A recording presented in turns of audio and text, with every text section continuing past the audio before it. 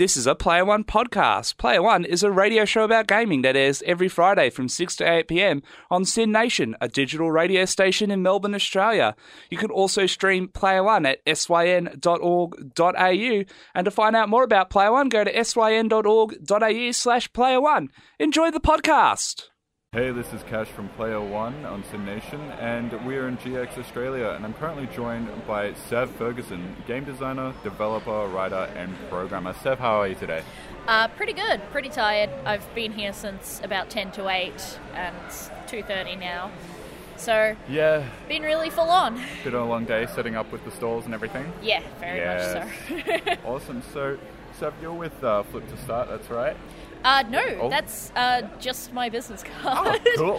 Awesome. I am independent. I tend to work under the name Times and Troubles, mostly. Yep. Which is the name of my zine and my Twitter. Awesome. Yeah. For those who may not have heard of zines, could you explain to us what a zine is? Sure. So a zine is an independently published magazine. It can be anything from a collection of pictures to some people just have old newspapers sort of stapled together. It was a very, very big thing in the queer punk movements of the 80s. Yep. As a great way to get literature out from queer people in a time when we couldn't. So I've just been continuing the trend. I'm from Melbourne, where we have a pretty strong zine. I want to say uprising, but it's been going on for so long that I don't really think it can be called an uprising, just a constant stream. Yeah. Oh, well, I didn't know that. I mean, I'm from Melbourne as well, and I had no idea that we had, that kind of thing. And it's growing quite well, is it? Yeah. Yeah. Awesome. There was a zine festival about 2 months ago now, Okay. and that drew a lot of crowds. Awesome. Do those festivals happen often? Or? The zine festival for the Sticky Institute, which is where I sell my zines through, happens about once a year, but there are little ones dotted throughout, and depending on what state you're in, depends on when it's going to be, because they tend to be Australia-wide as well. Okay, awesome. And you're also developing a couple of games as well. Yes. Tell us a bit about those games. Well, on display at the moment I have Climb, which is a twine game, which I can't really say anything about without spoiling it. Okay. It's one of those games you just kind of have to play. Play it too, yeah. Yeah. The other one we have on display is Gender Prison, and that was made in a games jam with some friends of mine. That was a lot of fun. Currently, I'm making a horror escape room with technology focus, and a card game about emotional labor.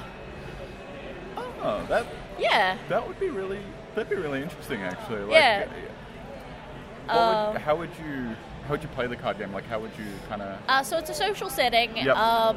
With a heavy story focus, so the players actually come up with the story as they go, and it'll be things such as you have to give somebody else an emotional breakdown eventually, kind of thing. The first one to that kind of loses.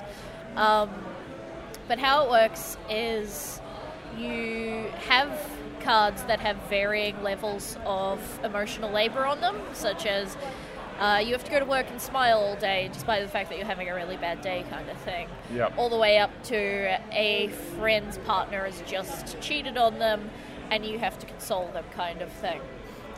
So basically, because it's a social game, you can swap them between each other as well. It's like, well, I got like 5 emotional labor off this person, but I'm going to go talk to this person about it, and I'm going to give it to them instead.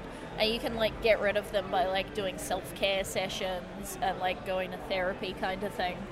So I just want to draw into effect the idea of emotional labor not just being a work thing, which it did start off as. That was the original term, was just for work. Yep.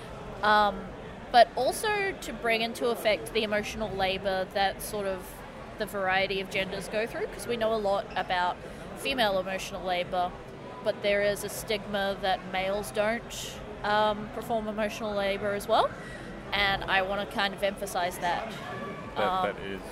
That there is a thing. Yeah.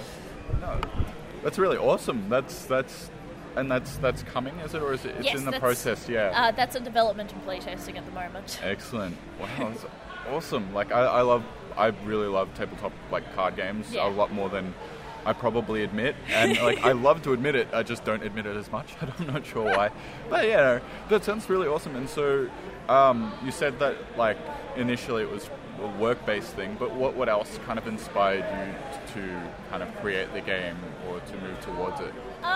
I think it was because I originally wanted to make a game based on toxic masculinity, because as a trans dude, I am learning a lot more about toxic masculinity than I initially thought. Like things that I pick up that I assume are just masculine traits, but are actually quite toxic. And then with a lot of that, I thought about expanding that outwards. Like, what are other things that gender roles make us do that might not initially be very, very good for us? And then that just eventually kept expanding outwards, and we were up to emotional labor, and I was like, well, this is kind of a catch-all, and I can make a big deck out of that. So. Yeah. No, Yeah. It's awesome. That's really, really awesome.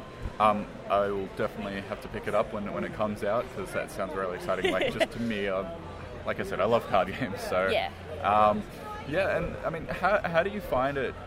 You said you're independent, so you're an independent developer as well. How are you finding things on the independent side? And it can be hard to get word out about your game, especially in Melbourne. There are a lot of independent designers, but I find that just staying on top of things, like managing your workload appropriately. I have a tendency to overwork a lot.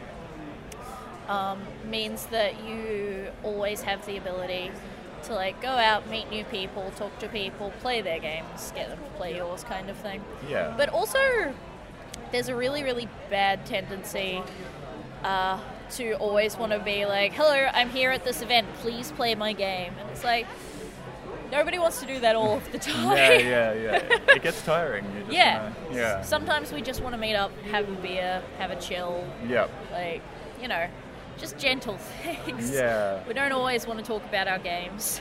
Yeah, no, I get that. No, that's fair enough. And where can people find your games? Like, if they wanted to, give them a test drive? Or... Yeah, currently Climb and Gender Prison are up on itch.io under the name Times and Troubles. But you can find a direct link to Climb through my Twitter as well. It's my pinned tweet. Excellent. Yeah. Awesome. As for the physical card game stuff, that's still in development, so I'll let you know. Yeah, no, that'll be really exciting. It's actually the first time I've talked about it. Yeah. Awesome. Yeah, that'll be really exciting. Brand new reveal. Yeah. Awesome. All right, well, Seb, thank you so much for having a chat to us here at Player One. Yeah, thanks for having me. Just lastly as well, if anyone wanted to find you on socials or get in touch with you, how would they go about that? So I'm on Twitter at Times N Troubles, because Times and Troubles is apparently too long. Or you can email me at savannah.fer@gmail.com. I think that's all my social presences. I've talked about my itch.io account, so... Yeah, awesome. All right, well, thank you so much again, and we hope you enjoy the rest of GX Australia. Yeah, I definitely will. Excellent. Thank you. Thank you. This has been a Player One podcast. To check out more Player One, go to syn.org.au/Player One